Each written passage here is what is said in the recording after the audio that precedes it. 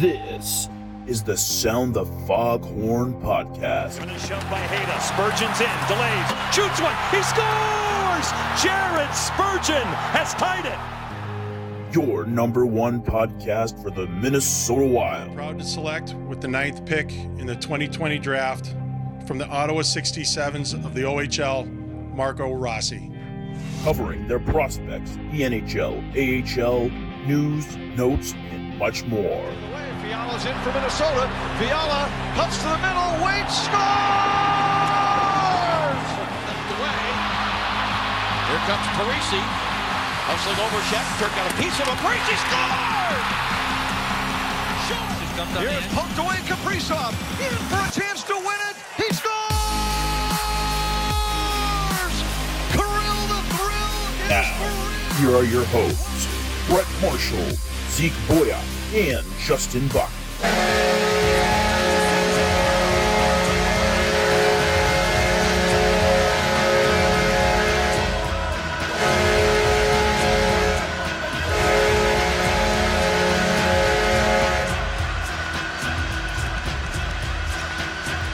Hello, and welcome in to, thanks to Zeke for pointing this out, episode 20, season 3, episode 4 of Sound the Foghorn. We've made it to the 20s, which is pretty exciting.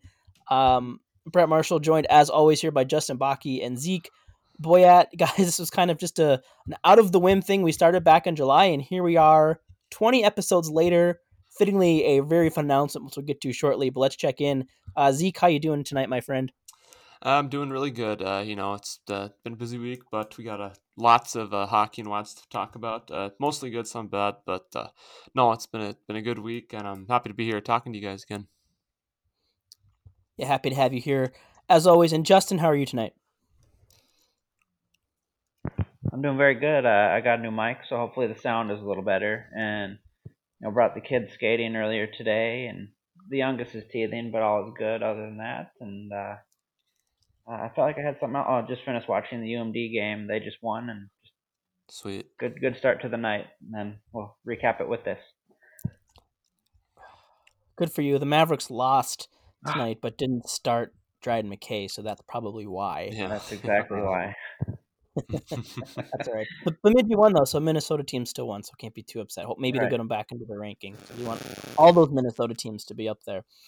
Before we get too far in today, as most of you know, we are a show that loves to highlight Minnesota Wild prospects. We have tons of segments dedicated to it, including their prospect update, which Justin will get to here in just a minute. And then, of course, we also have introduced last week the Minnesota Amateur State of Hockey Amateur Player of the Week, which will be coming up again today at the end of the show.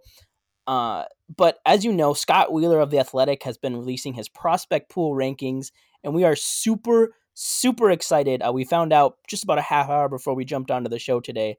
Scott will actually be joining us on February 18th to talk about Minnesota Wild prospects after his rankings come out. They're going to wrap up between now and February 9th, so the Wild will come out somewhere in between there. We're into the top 12, so pretty exciting. But we're going to have Scott Wheeler on to talk about prospects, talk about his rankings. So be watching out for the article, for one. And two, if you have any questions on his rankings, we'll throw out a tweet probably early in that week where you can start sending those in, and we'll get to as many of them as we can on that show. But super excited. Scott Wheeler of The Athletic, one of the best prospect writers out there, will be joining us on February 18th, so super pumped for that. Very, very exciting time. Yep, it's gonna be great. So look forward to that. Probably our biggest guest we've had so far. No slight to any of our other guests, but we're really excited to have Scott Yes. on the show. So speaking of prospects, Justin, it's your time to shine. Give us an update on what's going on with the Minnesota Wild prospects. All right, a lot of it has to do with the games that played today, but we had in the KHL, Svetlikov faced against Manel. Svetlikov's team, Siska, came out on top 4-2. Svetlikov ended up scoring a goal. Manel got an assist and has an assist in a couple games in a row. He continues to eat minutes. He got like 30 minutes of time of ice today, which is pretty insane. Matt Vaguskov, he's been playing for the minor league team in the MHL for Cheska's team, CSKA. He scored 2 goals today. Which is good to see because he had a tough OHL season last year with London, and now he's now scored three games in a row. He scored a goal, and then Firstov continues to play well for UConn after those World Juniors. Tearing it up. He didn't do a whole lot at the World Juniors, but now he got another 2 points today. UConn came out on top 6-1, and he picked up a goal and an assist in that game, and now has 9 points in the 7 games he's played. Hovanov continues to pick up points. He got an assist today and has 3 assists this week, up to 21 points, 28 games. And then Swaney actually picked up assist in UMD's win, and he's actually tied for 8th in the nation in points. I was about to say he's got to be up there. It seems like he's scoring every game for them. Yeah, he's got 19 points now in like 16 games or something, but he's number 2 in the NCHC points behind Shane Pinto of North Dakota. And then another stat that is pretty nice is he's a shooter, so he has 70 shots on goal for the season, and he's top 5 in the nation in that, number 1 in the NCHC. So he loves to shoot the puck. Another bit looking up for him, definitely. Yeah. Another bit of news is Murat Huznadinov has been named part of the Team Russia roster for the Sweden hockey games. That will take place February 11th to February 14th. I'm not quite sure if it'll be televised or anything, but I'm sure we can find a way to watch it. And then Philip Lindbergh, he's kind of had a funky season. I don't know if you guys have seen his numbers. Yeah, I've seen him a little bit. Very odd. It seems like he's got no offense in front of him. Right. Well, he's up. His team is up 5-0 right now. This is his 3rd start in a row. But last weekend he started in both games and ended up with a 0-0 tie and a 1-1 tie. His record is 0-1-3, which is something I've not really ever seen in college hockey. But he has a 191 goals against average and a 929 save percentage, so he's playing really well, and it looks like he's going to finally get his first win of the season tonight, which is good to see. Yeah, hoping that 0 stays up on the board for him as well too. Yes. And then just another little thing. It's not really prospect, but a young player. Happy birthday, Joel Eriksson Ek, 24 years old today. Yes. First line center. Yeah. And we will have plenty to say about his hot start here in a few minutes. Justin, I want to go to one more thing now. Michael Russo of The Athletic tweeted out today, Marco Rossi is headed back to Austria for a minimum, it sounds like 6 weeks. Mm-hmm. And I don't want to, speculate too much, but there has been some speculation. I got to look at how to say it here, of what Marco Rossi's condition is. This hasn't come from any confirmed sources, but I've kind of seen it in replies and things like that. So I just wanted to get it out there about something like potentially myocardial or pericardial or something like that. I'm trying not to find confirmed, but I know what you're talking about because I've seen people make comments, but it's pure speculation from what I understand, but it makes sense at the same time. Yeah, myocarditis is what rumors are that he has, which I guess it's been a common thing to happen after people get COVID. And in really simple terms, it's inflammation of the heart muscle. Mm-hmm. And basically symptoms are shortness of breath, chest pain, decreased ability to exercise, which would explain why he can't play hockey right now. Duration, hours to months. But it sounds like for the most part, it's a viral infection. So basically he just has to heal up. So long term, it doesn't seem like it should be a major issue if this is in fact what it is. But this is why we haven't seen him even on the ice anywhere near the team, because of course, if I think his window to get COVID again is still closed, but just avoiding that risk and then also the inability to exercise. So just wanted to bring that up as speculation. It kind of makes sense reading in the tea leaves. We often don't hear about. Yeah. It's said to be an upper body injury, which this would fall in that category as well. So, and we know it didn't happen in the World Juniors, so we can assume it wasn't a physical injury. So narrowing it down, it makes a lot of sense. It does. And, it sounds like we'll see him in 6 weeks again, and maybe that's when they kind of do a follow-up. And who knows, this is pure speculation, but, give him 6 weeks to rest and see where he's sitting from there. Yeah, and I think someone in the same Twitter kind of comments said that what upper body injury would have you go back to Austria for 6 weeks, then come back to the U.S. Just a few weeks later in the middle of the pandemic as well. So, but like you guys said, don't want to you don't want to speculate too much, but just hope it's not a long-term thing that's gonna affect him past this year at least. So moving forward, I don't even know, where does 6 weeks put us as like a date timeline? I think it's like March somewhere in March, right? And I believe the season runs to the first month of May, if I recall, second week in May. So there's still a chance Marco Rossi could play for the Wild this season.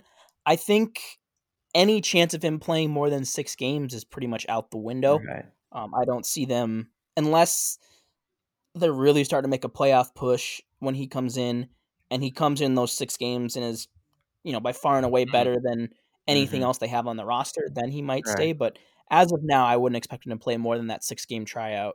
Yeah. And then maybe he gets sent to Iowa at that point. I don't know if even going back to Europe makes sense. But actually, can he go back to Iowa? I don't even know if he can.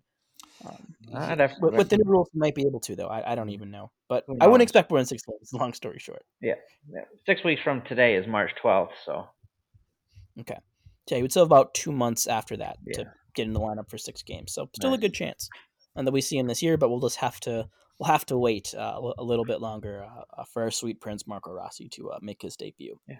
And another good thing just I want to add is he's only 19, so it sucks, but he's still very young and will make a big impact. We waited 5 years for Kaprizov, so what's one season for Rossi? And that's been worth the wait. So. Yeah. Yep, it is. All right. So that's it for the prospect update. Lots going on. Love hearing about the continued success.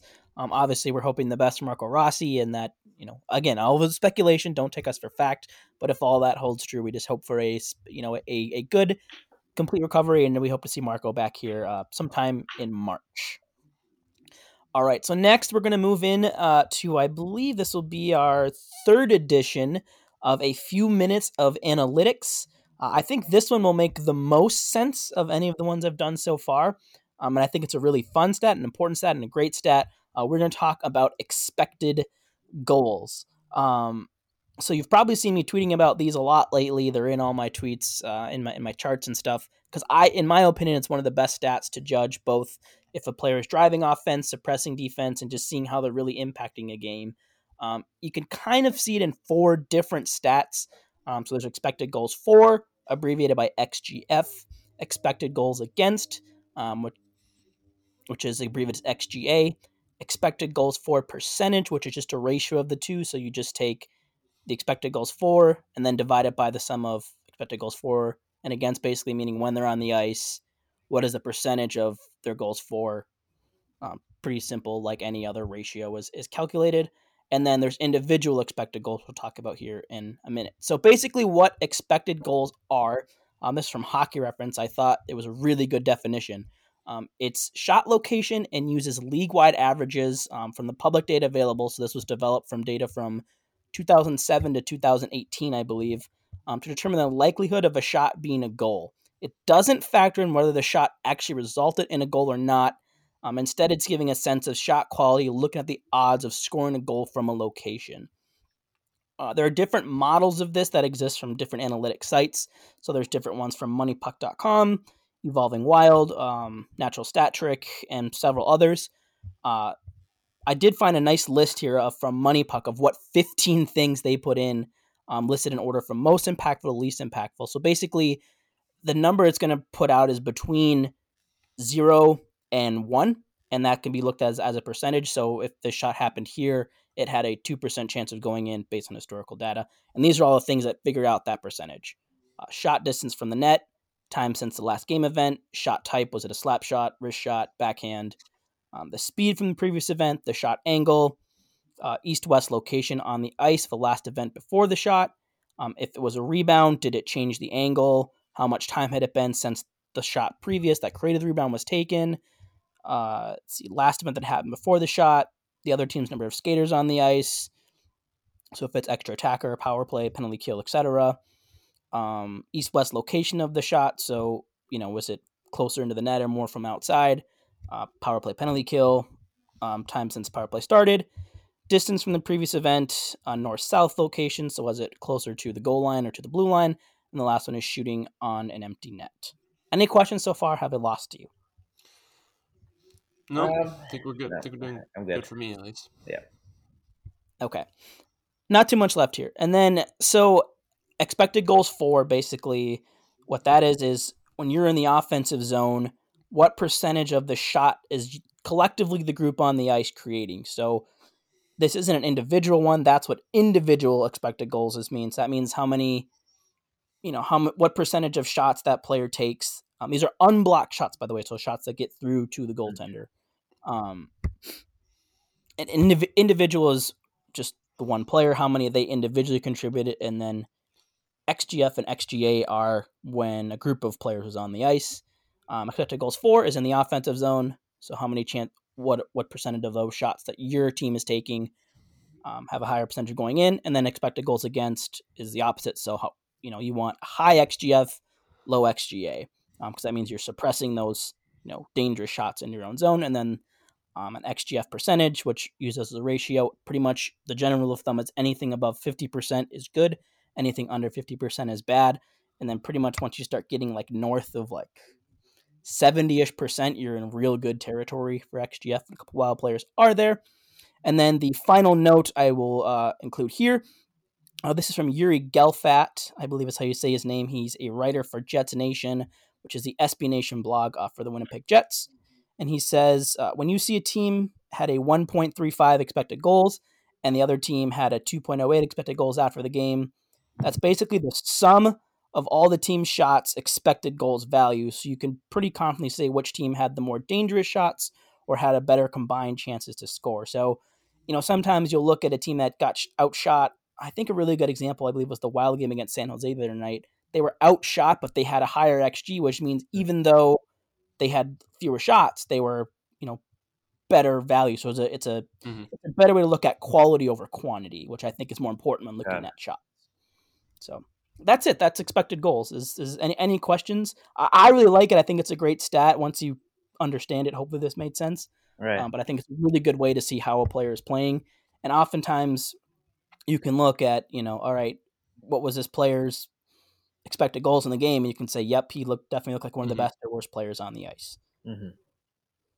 And just to put into quick reference here, the Wild's expected goals leaders as of now shouldn't really come as any surprise. So the leader on the team right now, if we exclude Brad Hunt because of his very small sample, the leader is actually Nico Sturm at 69.57%. Second is Joel Eriksson Ek, 69.4%.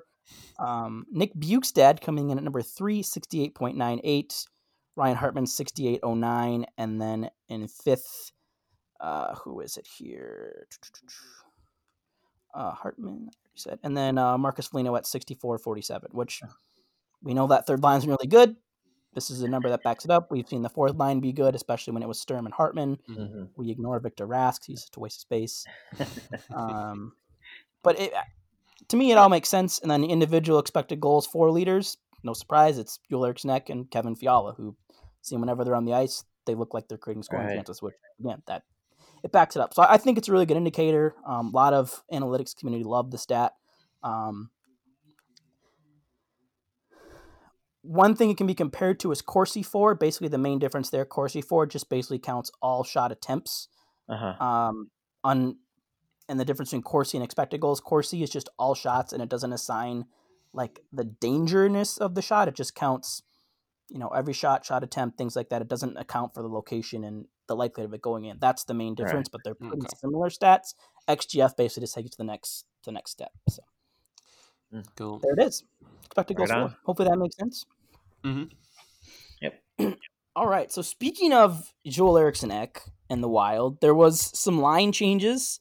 Finally, to the pleasure of Minnesota Wild fans, we saw Joel Eriksson Ek move into the top 6, put alongside our darling Kirill Kaprizov, and then the left wing of Marcus Johansson, who prior to last night, I had basically torn a new one and was casting into the depths of hell based on his play. But with Marcus Johansson, who had an unbelievable game last night, looked like a completely different player. And then we had the top line of Parisi, Bugstead, and Fiala for like a period and a half before Fiala got ejected. Third line was the same. It was just Nico Sturm for Eric's next swap. And then Nick Bonino was put onto the fourth line alongside Ryan Hartman and Victor Rask. So what do you guys think of the new lines compared to what they were running out beginning of the season? What changes did you like? What do you think worked? What do you think didn't?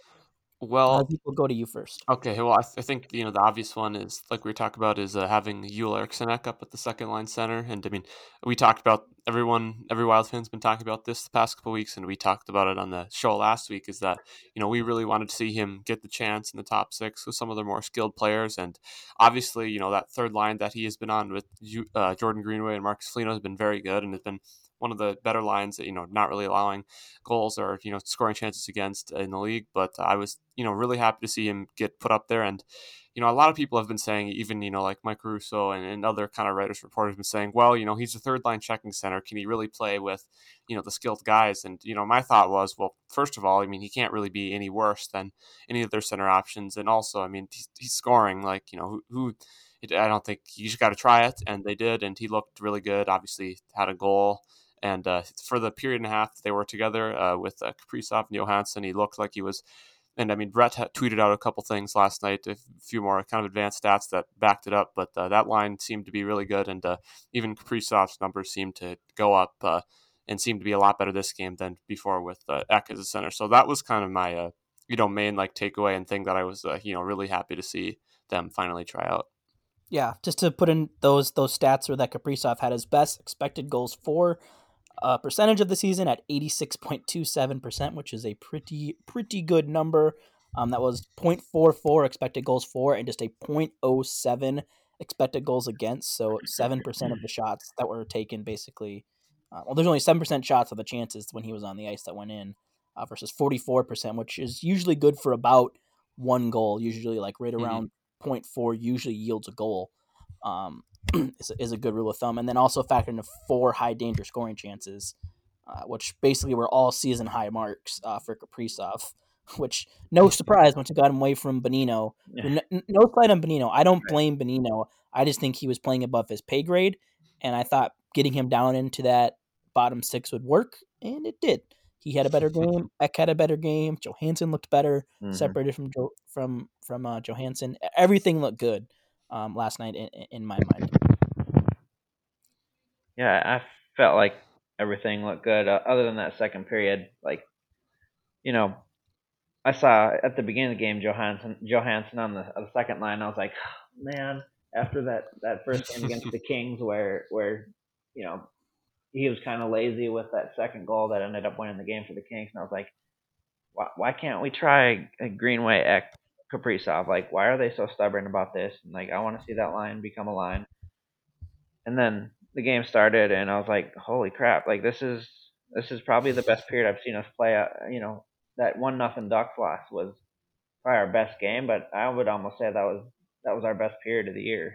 And that line just looked fun, and Johansson's pass to Kaprizov on his goal. That like you saw the talent there. Like, Kaprizov finally had line mates that he could do stuff, and we've been hollering for Ek to get in the top 6 for a while, and it paid off. And of course, we split up that third line, but you don't want your third line to be your best line. You want your best players with your best players. And I thought the third line still looked really good. I think Nico Sturm was he's no Eriksson Ek, but I think overall that switch doesn't change the dynamic that much of that third line. Nico Sturm's a defense first guy. Right. He's big, he's quick, he's smart. Like, he's basically kind of a Walmart version of Yul Eriksson Ek. I kind of like, and that's not a diss on him. It's more of a compliment to Eriksson Ek.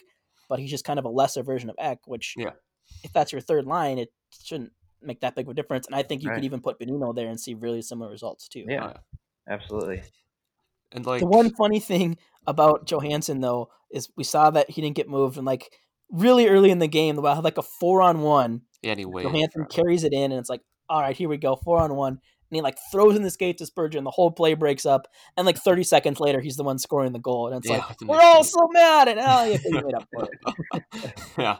Yeah, that was funny. It was like, oh jeez. I mean, it wasn't as bad as I think Yeah, we were. I mean, it wasn't as bad as the I think it was the Penguins had like a 4-0 or something in the game the other night, but like, Yes, I saw that. yeah, Yep. but still, it's like it was like holy crap, dude. I mean, if you're gonna pass, either pass, but like you said, he scored the goal, so that's all that matters. And like, Yep. and I Yeah, don't go know. ahead. I guess the thing that I noticed about him is that I think what we didn't see in the first few games about Johansson that was kind of evident is that he is actually a fairly fast skater, and I think Yes. pretty good in that part of his game. And I think last night when it was his first game where you saw him really moving his feet and hustling out more, which has allowed his skill to keep up with kind of some of the guys in the top six. So as much as we're kind of trashing on the first few games, I think that's probably a lesson for me and for some of us else to just maybe not completely have an opinion set on a guy 7 games into the year, but Right. that's what we do as fans. So Yeah, the Yeah. speed was really good to see it. It definitely helped open up space, especially on the attack. He looked much mhm. better, and it seemed like it was less. The past games it would make you kind of gain the line and chip it in, afraid to get hit. And last game he was taking the puck with speed and carrying it into the zone, and that was creating a lot more offense. I Mhm. thought for the Wild, and it looked to fit Kaprizov's game a little bit better as Yeah. well. Absolutely. We heard about Johansson's speed when we signed him, and like Zeke said, as fans we judge right away, and it's like, where is it? We're waiting on it, like, and we finally saw it with that last game. Definitely. So we talked, Zeke. You kind of brought this up as like a lot of people don't think Joel Eriksson can be a top six center, but putting aside the fact that he has 7 points right now, which is tied for the lead, has 5 goals, which I believe is like fourth in the NHL. Mhm. Um, he looks the part to me. Like I don't like we're seeing to me an offensive side of Eck. Like points aside, just the way he is playing in the offensive zone that I don't think we've seen out of Eck before. But it doesn't seem like it's out of place for him. Like it seems Mhm. like this looks like something he can do, and this Eriksson Ek might be a second line center. Um, what do you guys think? I think it's possible. Yeah, and I don't know. I think Tony Abbott over at 10K Ranks, he kind of wrote an article I think the other day where he was comparing Zach Ericsson's play style to kind of that of Zach Parise as kind of center, where he's not. I think we'd all admit that Eck. I don't think he has like the higher end skill, but he has the same kind of grinding style and get to the net. Go for pucks, kind of style that you can play, but while also still having the ability to dish the puck off. And he does have a pretty decent wrist shot that we haven't seen it a lot, but it's still there. And I don't know if I'm ready to go with Sarah that he's a second line center yet in the top six, but I think there's definitely a chance now if he gets to keep doing the opportunity. Right? Yeah. I mean, if he continues this, he can definitely be like a second line center. But you kind of saw this when he was a prospect. Like, you never know how they're going to develop. But at the World Juniors, when he captained Sweden, he had 9 points in 7 games, scored 6 goals, and so you saw the offense there. Got the NHL. It didn't really click in the beginning. He's kind of more Hmm. defensive, it seemed, but maybe this is his coming out of picking up the offense, and maybe all it took was someone like Kaprizov to play with him.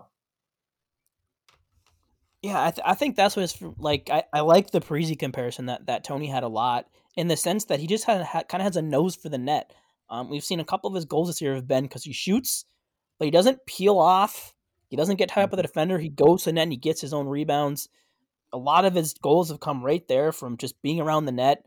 He's big down low, can create space, can create offense. We know how good he is defensively already. Hmm. I think he has the potential to be maybe not like an upper end second line center, but kind of that like bottom half, really good two-way second line center, which we know Bill Guerin loves. Yeah. Obviously, we've only seen it one game so far. We saw it in some spurts last year, but I'm curious to see one if now with the Fiala suspension for 3 games, which we'll get to here next. If they maybe, and then the Avalanche coming, if the Wild just put back the Geef line as it's now been called with Greenway Ekfelino just to face the Avs, or if they continue to roll with Johansson and Fiala. Um, so, do you guys think they'll change lines again, or do you think they'll? I guess what would the the obvious substitution be right now? Mayhew, maybe. He was reassigned to Iowa Was he? today, though, which I thought was interesting, but he could still very well be called up before tomorrow. Trying to think of what they could potentially do. Yeah, I guess I'm trying to think what wingers. I know they have at center they have Luke Johnson, a taxi squad, and he's been mentioned. But other than that, I guess I'm not really sure of the other names that are there at this moment. Not that. I don't see Brad Hunt joining Parisi and No, Bukestad on the top line. Maybe I mean- you could slide Hartman up there, and then you throw Hunt into the fourth line, perhaps. Maybe. I don't know. I guess just like you guys, I think like you said, it depends on if Eriksson Ek stays in that second line role because I know in the last game, I mean, obviously this was an in-game situation that you just switched when Fiala got his game misconduct. They moved Kaprizov up to the top line, I think, with Bukestad and Parisi for a while. I don't know if they would go back to that potentially too, but I don't know. I think, like Brett said, as to whether they'll move Eriksson Ek back down to that Greenway and Foligno line. I mean, it's kind of complicated. You can see the appeal, like you guys just said, with Colorado just having so many talented players, like obviously McKinnon, Rantanen, Landeskog, Burakovsky, Brandon Saad, all these other guys. So Our fantasy MVP, Devontae's. Is he hurt though? Or is he playing? I guess. I don't know. You guys control the roster. I just know he's been good No, when he's played. Oh yeah, I know. Yeah, yeah. I guess I was reading today that I think he was questionable for tomorrow, but he's obviously very good. But I don't know. I think like Brett mentioned that Nico Sturm's was pretty good and it was very solid at the third line center last night. I think for me personally would be very comfortable just starting at least with Ek at second line and just keeping Sturm as the third line center because like as Brett said, he's kind of a Eriksson Ek, but just a kind of a light version of him.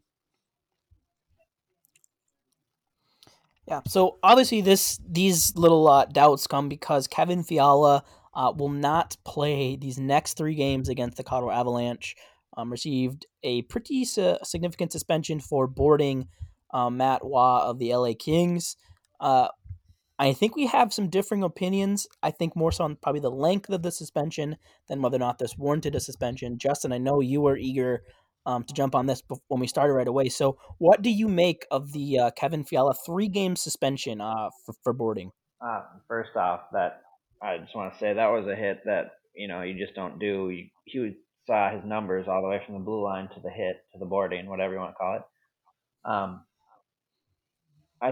The suspension is warranted. I thought it would be 1 to 2 games, and I was kind of upset that it was 3, but it's not necessarily the length. It's just kind of the inconsistencies in the NHL and suspensions that kind of just grinds my gears a little bit. Like, not necessarily the suspension because I expected it, especially with a hit like that. It was bad, but for a first time offender, I don't know. I thought it would be like 2 games.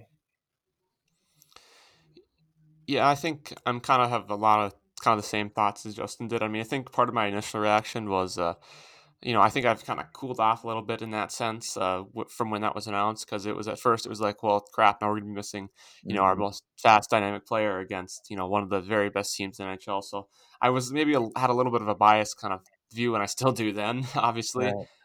Towards what happened here. But no, I'm with Justin. I think most of my frustration, like he said, is just with the inconsistency that the NHL Department of Player Safety has.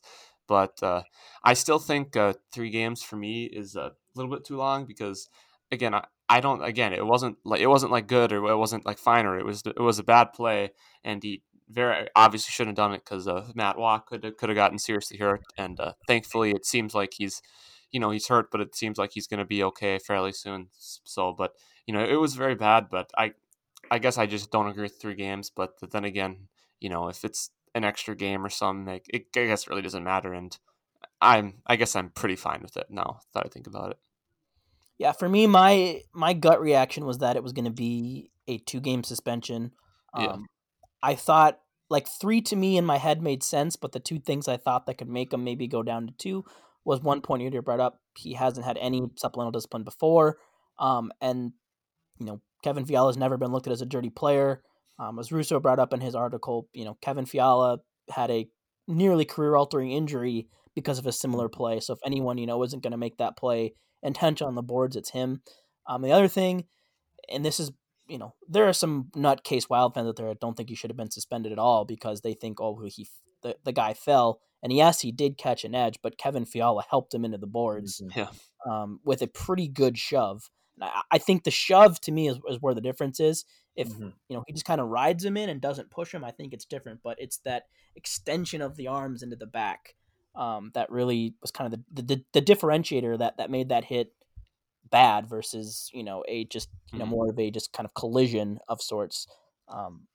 But as I've said multiple times, accident or not, in that situation where a guy has his back to you, as we touched on the whole way, you have to be in control and expect things could go bad. And Fiala wasn't. You could tell he was remorseful right away, but it's going to suck to not have him for 3 games. But I think overall the consensus here is that, 3 games is what it is, and the NHL needs to be much more consistent because it seems like suspensions are about as predictable as whether or not a goaltender interference call will stand, where they just kind of spin a wheel and wherever it falls, it falls. So, but looking at this particular situation, not to other ones, I don't see too much of an issue with what they gave him. Hopefully Fiala learns.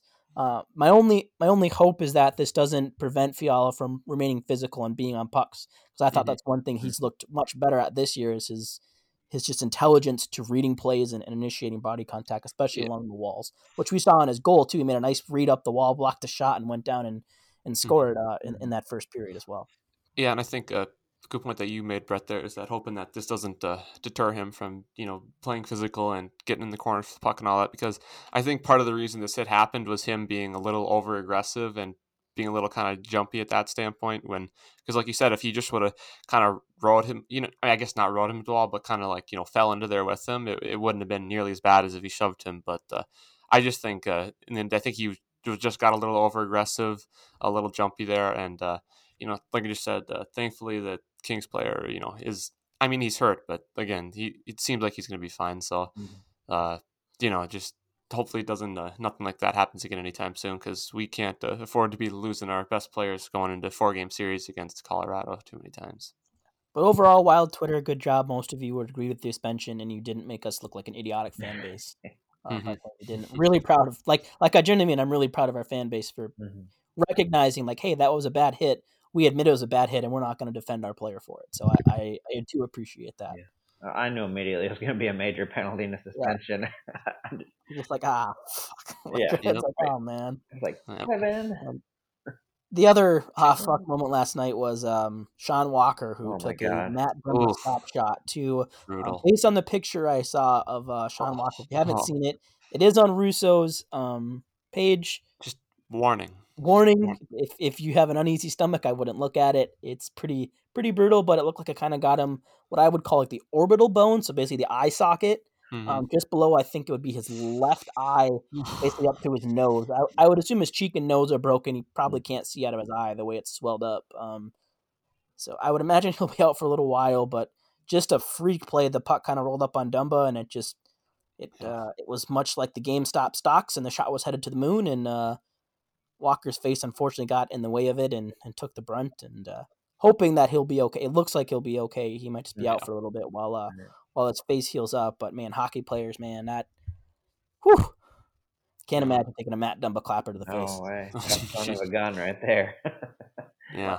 And one thing I did appreciate about both Dumba and Fiala was they were like the first player, like, hey, are you good? Like, it was, you could tell there was no ill will there, despite what the bad word Drew Doughty thinks. So, and the Wild they've had dirty players, but we're not in a while. Like, not in a while. We're not like a dirty team. Like, right? There's no one that has that rep right now. Fiala's the first suspension we've had of a player since 2015. It's Ryan Suter's suspension, so it's like, which we all know how dirty Suter is. Yeah.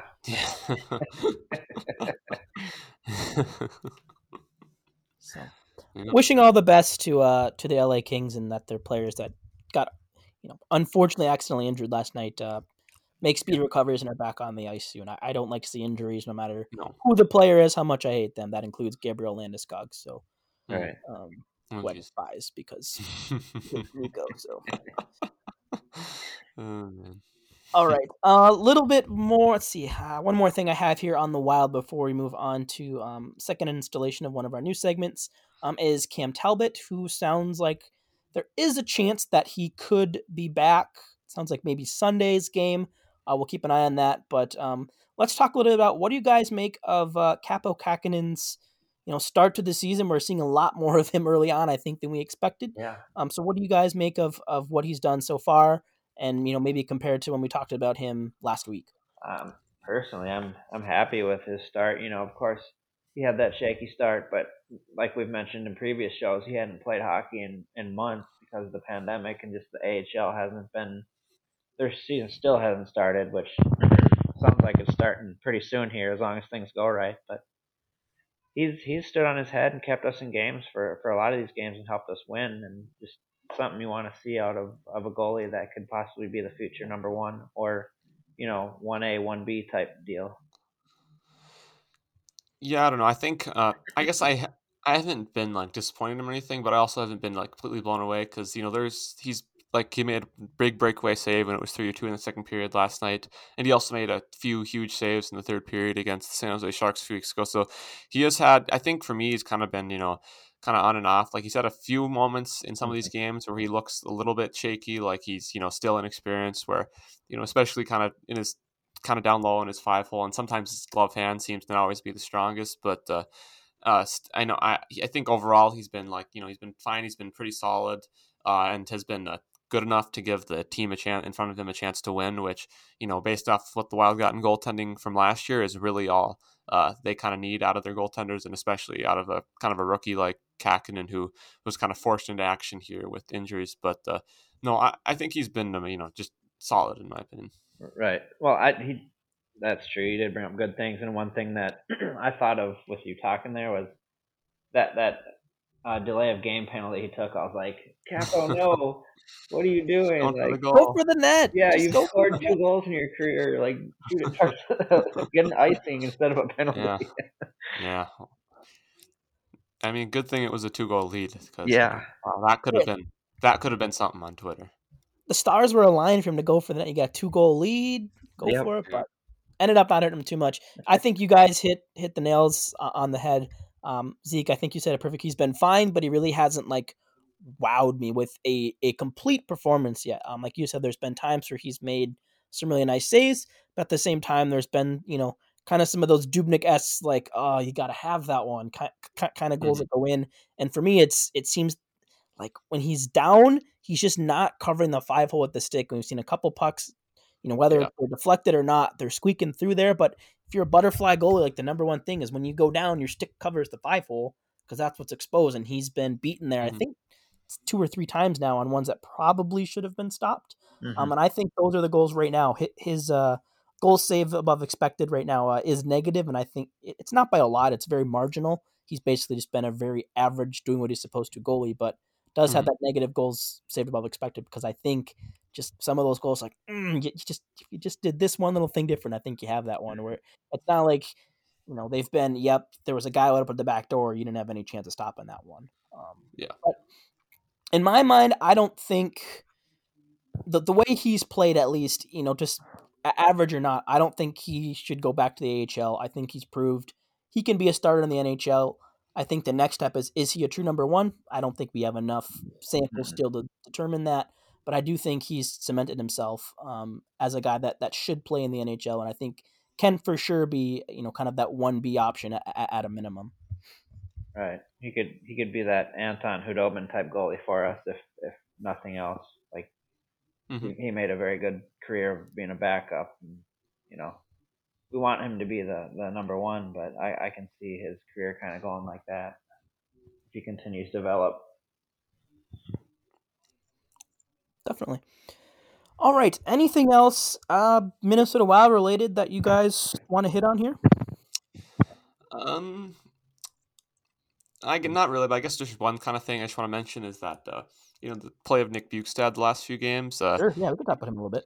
Yeah, just kind of quickly want to just talk about him. But I think the first couple of games he was kind of unimpressive to me, at least. But the last few games, I mean, again, he's not going to ever score a ton, but he has a couple goals and assists, and he seems, even though he's obviously is not a top 6 center, top line center really anymore, he seems to have been doing a really solid job. And I can't bring up some of the stats off the top of my head, but from reading tweets from Brett on his account and on the podcast account from other people, it seems like advanced stats wise too, he's been seemingly been doing pretty well in that area as well. Yeah, I wouldn't say he's been a darling by any means, Well, but yeah, he's been no. I'm like he's not an analytical no, I darling by know. any means, but Mhm. he's fourth among wild forwards in game score right now at .90, which among the league that's upper half. He's third among forwards in expected goals percentage, sixth among forwards in high danger chances for. Like it's like nothing he's doing is like wowing you, but Mhm. he's playing really smart. I think is kind of what comes to me. Like he's Yeah. not making many mistakes, and Mhm. he's helping the offense. Like he's the one center. I mean, not named Joel Eriksson Ek, but like he deserves to be in that top six the way he's playing. Mhm. I think it looks like him and Parise have pretty good chemistry. And we know Parise and Fiala have chemistry, so I'm hoping that's a line that can build once Fiala comes back. But yeah, I agree, Zeke. He's looked really just solid. Like Mhm. nothing wow, but just like yeah, and the way he's playing right now, he'll be back next season. I think the way he's Yeah. playing, because I think he's a guy that's proved you can move him anywhere. You can stick him with Parise, you can stick him down on the fourth line, and no matter where he plays, he's going to give his full effort too. And I think that's the other thing that's been really nice to see is no matter where he's played, he's played hard. Yeah, and I think especially for the fact that all they gave up was a conditional 7th round pick to get him is Right. That's just another bonus there. Right. yeah, great trade. Like I'll say, if you can get a proven NHL player, which he was for a 7th rounder, I will do that trade 100 times out of 100 and never Yeah. have any results. Like there's no one in my head that goes, yeah, this guy was an absolute smash. Hmm. Like you stole him in the 7th round. Like they're just Right. you don't get NHL players in the 7th round, which why they even draft out that far, I don't know. I don't even know how many of them become AHL players for that matter, but this is what it is, I guess. Worked out for the Wild. Yep. Absolutely. Anything else before we move on to our State of Hockey Players of the Week? I don't have anything. Yeah, I think I'm good too. All right, so let's move into the second installation of one of our new segments, the State of Hockey Player of the Week. For those that maybe didn't tune in last week, the parameters are this. We each choose 2 players, 1 professional, 1 amateur. The professional is any active NHL player who is from Minnesota, so like a birthplace here, play high school hockey here, not including like a Shattuck, but like a public school where they lived, were homegrown in Minnesota and are playing in the NHL. The amateur covers a much wider spectrum. It can be any amateur player. So by amateur, we mean anyone not playing in the NHL. So that includes AHL, college, high school. The other thing, professional, I believe we are also including the NWHL women's hockey now as well. Shout out to NWHL, grow the game. They were including at Burrows, but amateur, pretty much anything not NHL, and they just have to be affiliated with Minnesota, so they can be from here, play here, etc. So it doesn't have to be they're necessarily from here, but if the college player is playing at Duluth and he's not from here, he could still count for the amateur. So that's kind of the parameters. I think who did we start with last week? I think it was me. Yeah, Because you. So Justin, let's go to you first with your amateur of the week. We originally picked the same one, and you let me keep him. So you went to your number 2 choice. Who was your pick?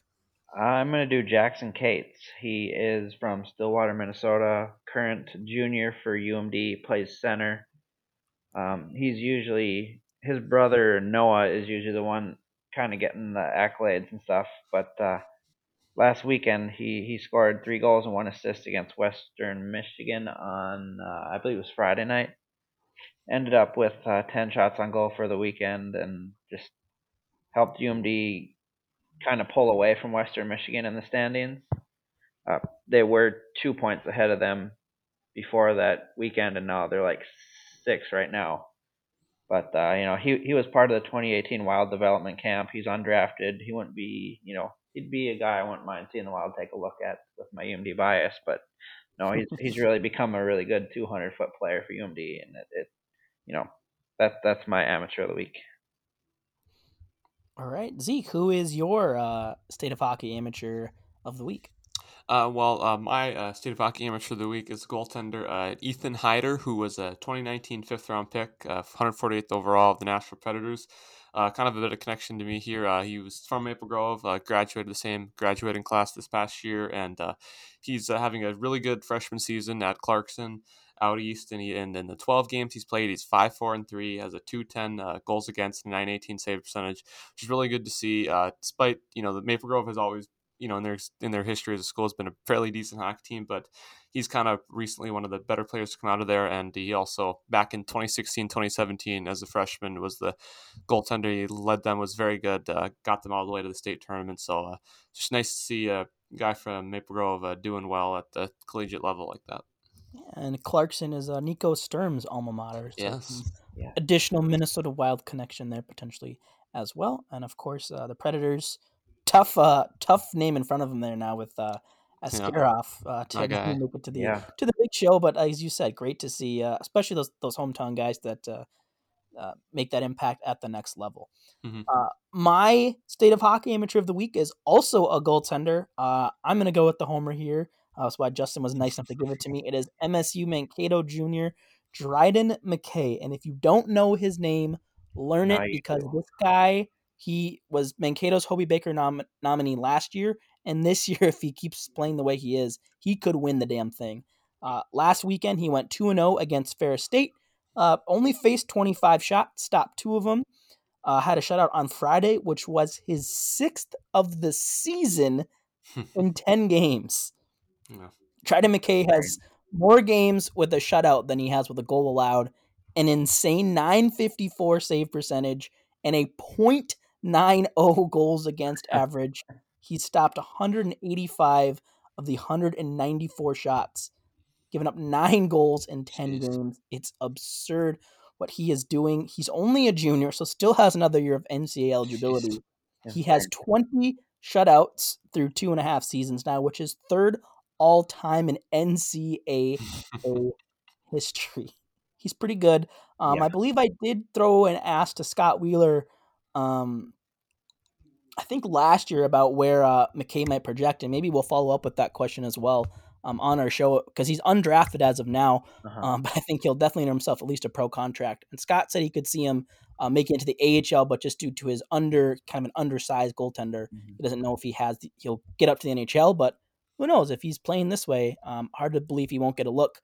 He's 23 years old, so still young. He's from Downers Grove, Illinois, so not Minnesota born, but has been the main Mankato goalie for the last 3 seasons. And then just some more stats from this season. He has 9 wins, which is 4th best in the NCAA. He's 1st in goals against with that .90, and 1st in shutouts with 6. And his save percentage is 2nd among goalies with, I believe my stipulation was more than 6 games played. So he's been awesome for Mankato, fun to watch. Mankato did lose tonight, as I mentioned earlier, 4-1 to Bemidji, but McKay did not play, and they gave up 4 goals. So clearly it's not necessarily the team in front of him. I think Mankato has, that's their 2nd loss of the year, and they have another overtime one. I believe all 3 of those games were the games McKay didn't play in. So that's insane stats. Yeah, it is. And that's a pretty awesome name for a goaltender, Dryden. Right, it's an awesome Dryden. Yeah, Dryden McKay, it just sounds like a guy that's this guy's a goalie for sure. Mm-hmm. So Dryden McKay, Jackson Cates, and then was it Ethan? I think it's Hyder is how you say it. Ethan Hyder are our amateurs of the week. Some goalie love, which will continue into the pros, at least for me. But Justin, let's go to you now for your pro of the week. Okay, can I do an honorable mention for the amateur? Absolutely. Nolan Walker, St. Cloud State. He scored 4 goals and 1 assist in a game last weekend. I forgot who they played, but I originally was going to go with him, but went with Cates because he's a Minnesota boy. But this guy's from Anchorage and had a huge weekend for SCSU. So that's my honorable mention. And then for my Minnesota Pro of the Week, I'm going with Elk River native and a player Wild fans will definitely recognize, a guy that seemed to always have big Hockey Day Minnesota's, Nate Prosser. He ended up, he hasn't been in the NHL for 2 years and made his debut with the Flyers against New Jersey and ended up scoring the game-tying goal, and they ended up winning the game. But it was good to see him back and making an impact. And the definition of a consummate professional, Nate Prosser. Yeah, locker room favorite guy.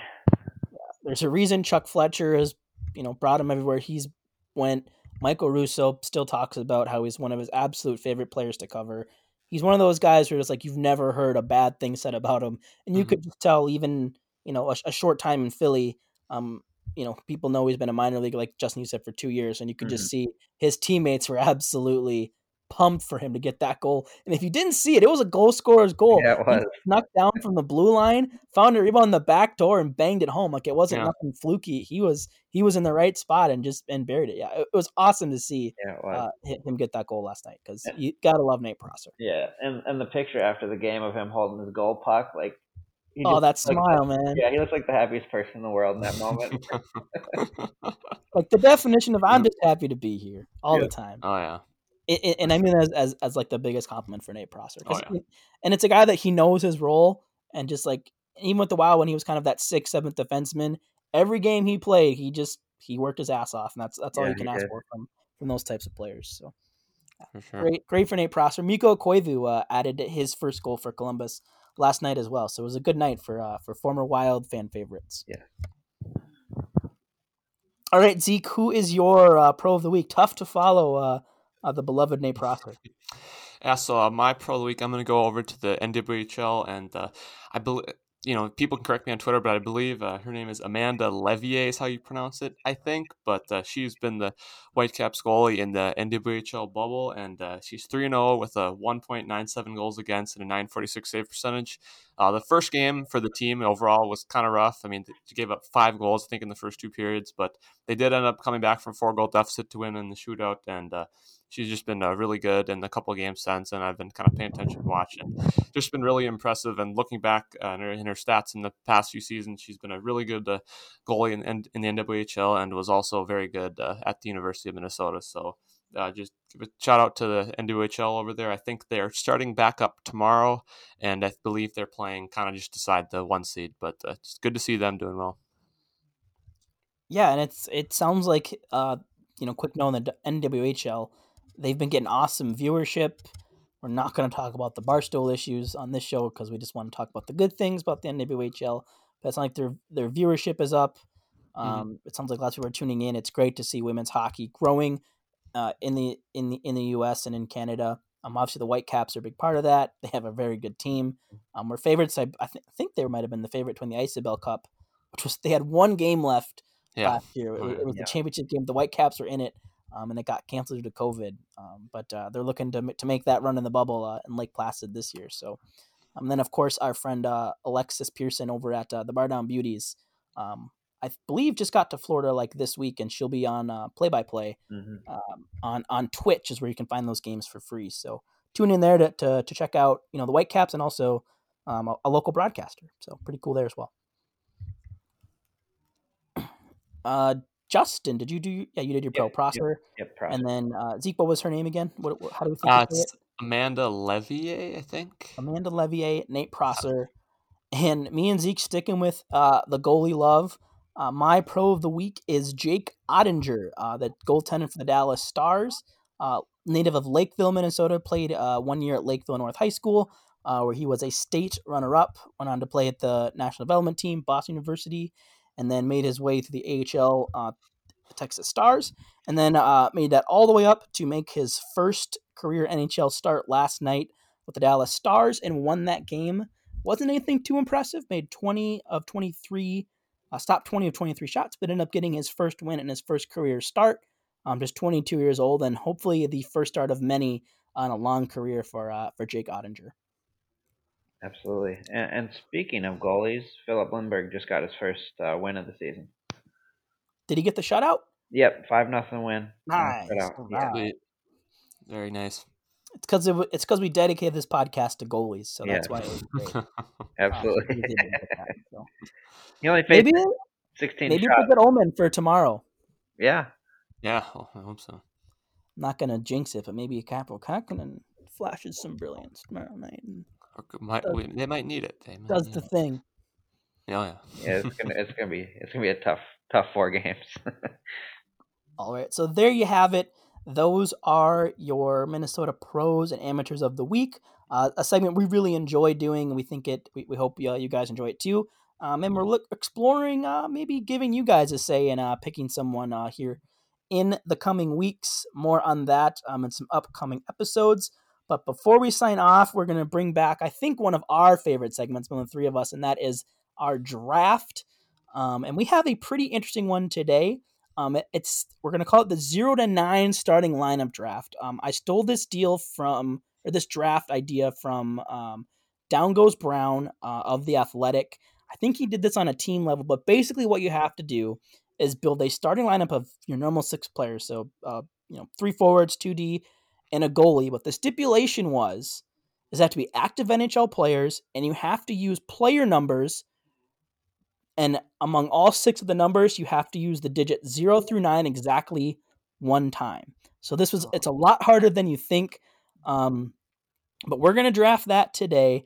I randomly selected the order before. Justin, you get the first pick, and we're going to do 6 players. You have to use each number 0 through 9, the player numbers, exactly one time and build out a roster. So Justin, you are on the clock with the first pick.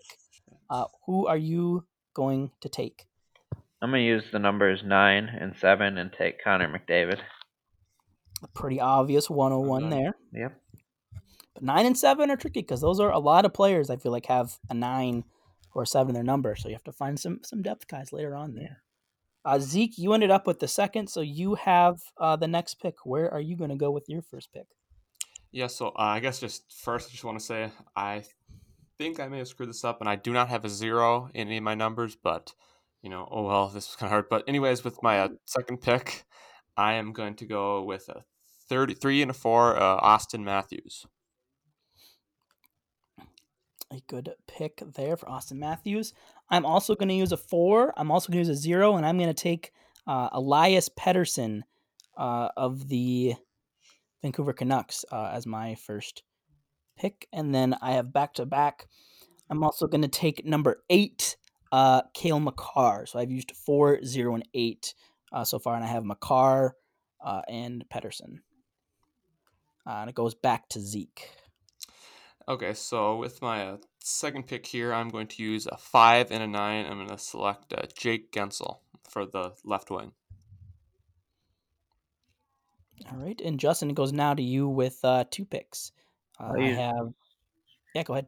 Oh, you go ahead. You can finish what you're saying. I have Pettersson and Makar. Zeke has Matthews, and then you just picked... Jake Gensel, yeah. Jake Gensel. Mm-hmm. I'm going to go ahead and fill up my forwards. I'm going to use the 1 and the 0 and get Panarin. And then I'm going to use the number 8 with Alex Ovechkin. Pretty dynamite first line. You got Ovechkin, McDavid, and Panarin. Not too shabby. Not too bad. All right, Zeke, it goes back to you now for your next pick. Okay, so with my next pick, I'm going to go number 6, and I'm taking Brock Besser. Good old Minnesota boy, Brock Besser. It's going to come back to me. I'm going to go the numbers 2 and 7, number 27 from the Winnipeg Jets. I'm going to go with one of my favorite players in the league, and Nikolai Ehlers. And then I'll fill out my forwards as well. And then I'll take, from the Calgary Flames, I'll take Matthew Tkachuk with the numbers 1 and 9. It goes back to Zeke. Okay, so with my next pick, with the numbers 7 and 2, I'll take Thomas Chabot for the lefty. He is someone I definitely considered. Good pick. Rising star for Ottawa. Dude plays like a gazillion minutes. Yeah, he does. Like, if you thought Ryan Suter much minutes, go look at Thomas Chabot game logs. Yep. There's a lot. All right, Justin, back to you for... Is this your last 2? I have 3 picks left. I have 2 of your last 2. I'll use the numbers 3 and 2, take Jonathan Quick for goalie. And then I will use the numbers 6 and 5 for Erik Karlsson. All right, so you have your line, your skaters, or everyone but one defenseman filled in. So you have Ovechkin, McDavid, Panarin, Karlsson, and Quick, and that's Erik Karlsson. Yep. All right, Zeke, back to you. Okay, so with my next pick at number 8, I'll take Drew Doughty. Boo. Yeah. Yeah. Not too fond of him otherwise. No. He did throw a couple cheap shots at our sweet Prince Yeah, Kirill he last night. did. He's definitely on my shit list. That darn Yep. cross-check pissed me off. Have we ranted about cross checks on this podcast yet? I feel like we did. No, but it's due for a little ranting, I think, soon. Sure, let's pause the draft quick. The NHL needs to crack down on cross checking, and Yeah. in all forms. Yes. Mhm. It's a dang penalty. And it's the most obvious one too. Like, Yeah, it is. if the guy puts two hands on his stick and extends them, cross checking. Doesn't matter if it's on the boards, if it's in front of the net. I don't care where it is. Start calling it. And I don't care if it's on my team or the other team, because I'm sick of watching Zach Parise get 15 cross checks in the middle of the back every game. Kaprizov almost could have gotten hurt in a very similar way to what Kevin Fiala did to the Kings defenseman. Very similar play. Kaprizov just didn't fall awkwardly into the boards, thankfully, but I'm getting sick of it, and you see it happen every game too. They just get nailed in the back. It's just ridiculous. Yeah, they do it. You could tell it hurt Kaprizov. You see his face after your cross check. I'm glad he that wince and like the him. arching, I'm glad he flashed him back. But Jesus, Jenny, call that bull crap. Someone's gonna get really hurt. Like their kidneys are gonna get messed up or something. I don't know. Yeah, and I mean. Well, we obviously know that as Wild fans with Zach Parise getting cross-checked right in the lower back out from the net, and it resulted in him having to have back surgery on it. So it's just ridiculous that if you're going to have a rule, call it. Just call it. Yeah, it's silly. Definitely. All right. A little bit of a tangent there, but I think we're back to me here. These are my final two picks, so I need a defenseman and a goalie. I will take who as of now is probably a Vezina favorite, shut out the Wild once already, John Gibson, number 36 in the Anaheim Ducks. On my mind, one of the most criminally underrated, not only goalies, I just think players in the NHL. I love John Gibson. So good, so sound. And then I will take, my last number I need is 5, so I will take Aaron Ekblad of the Florida Panthers, number 5. And that means it goes back to Zeke. Okay, with my last pick for in goal, with the number 1, I'm going to go with Thomas Greiss. And we'll just pretend there's a 0 in front of that. Yeah, I kind of screwed up. 0-1. This was very hard. Off the show, we can give you the opportunity to make a couple swaps if you want. Otherwise, we'll just count a 0 in front of Greiss. We'll count it against you. Cool. All right, and then Justin, to you for your last pick. It's gonna have to be a defenseman. I'm using number 4 on Miro Heiskanen. Good pick. I did consider him as well, but he had 5 is the number that gave me a whole lot of fits. Yeah. Mm-hmm. But all right, so here are the final rosters pending any, if Zeke would like to make an adjustment or not. We have Justin, his forwards of Ovechkin, number 8, McDavid, 97, Artemi Panarin, number 10. At defense, he has number 4, Miro Heiskanen, Erik Karlsson, number 65, and then in goal, number 32, Jonathan Quick. Zeke has as his forwards group number 34, Austin Matthews, 59, Jake Gensel, 6, Brock Besser, 72, Shabbat, and 8, Doughty, and then 01, Thomas Greiss in net. And then my team is Elias Pettersson, 40, Matthew Tkachuk, 19, Nikolai Ehlers, 27, Aaron Ekblad, 5, Cale Makar, 8, and John Gibson, 36. We also encourage you guys to give this a shot as well. Send us your lineup of players using the numbers 0 through 9 exactly once among your 6 players. It's much harder than you think. Trust us. Yeah, it took a while to put this together. Yeah, we had to do this draft a little bit offline before the show per se, just to make sure that we wouldn't spend 15 minutes every pick trying to figure out a piece to pick in case one of our players got taken. But those are the rosters for our draft. We'll try to do some more of these throughout when time allows and stuff. But it worked out pretty nice today. We're a teeny bit over time, but I think we covered lots of good stuff today. Guys, any parting thoughts here before we tell everyone? Just remind them where we can find them, and any parting thoughts. Yeah, I guess just, with obviously 4 games coming up against the Colorado Avalanche, this could sound a bit silly, but, the teams obviously don't really love each other, and fans especially, if you go in any Twitter comment section, don't really love each other. And I always tweet this out on my personal account every year, but just remember, I am very much not fond of the Colorado Avalanche, and so just remember, you do not have to engage with them on Twitter. You do not have to get into Twitter battles. You do not have to respond to them. They might come at you with things like, "Oh, I went over to so and so Wild player's house for a drink, but no cups," or post a picture of a Wild mat with their dog pooping on it, which is so hilarious. But this sounds a little funny, but just you don't have to interact with them. If they come after you, just stand down. That they'll throw you the cups argument at or whatever. Just have fun and enjoy the hockey game. Just send them the clip of Nino, and then they'll be quiet. Yeah. Or go find the one, that one too. But also there's one on YouTube where it has the Niederreiter and Andrew Burnett goals synced up at the same time, and send them, like Brett said, send them that one. That gets them riled up too. And then you could send them the there's that highlight reel, I think from like the 16-17 season of just like the Avs players like missing breakaways, like running into each other when they were terrible. I'll be transparent. I love watching Colorado. Would I say they're one of my favorite teams? Maybe. I like everything about that team not named Gabriel Landeskog. Yeah. Because as we discussed earlier, he and Mikko Koivu butt heads, and anyone who is an enemy of Mikko Koivu is an enemy of mine. Yeah. So.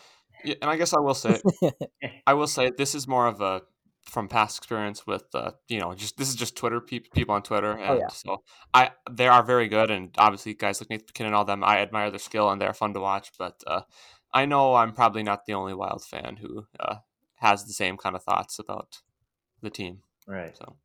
Oh, and I used to love them growing up. They're my favorite team between Minnesota franchises because of Joe Sakic, but now not so much. So, yeah.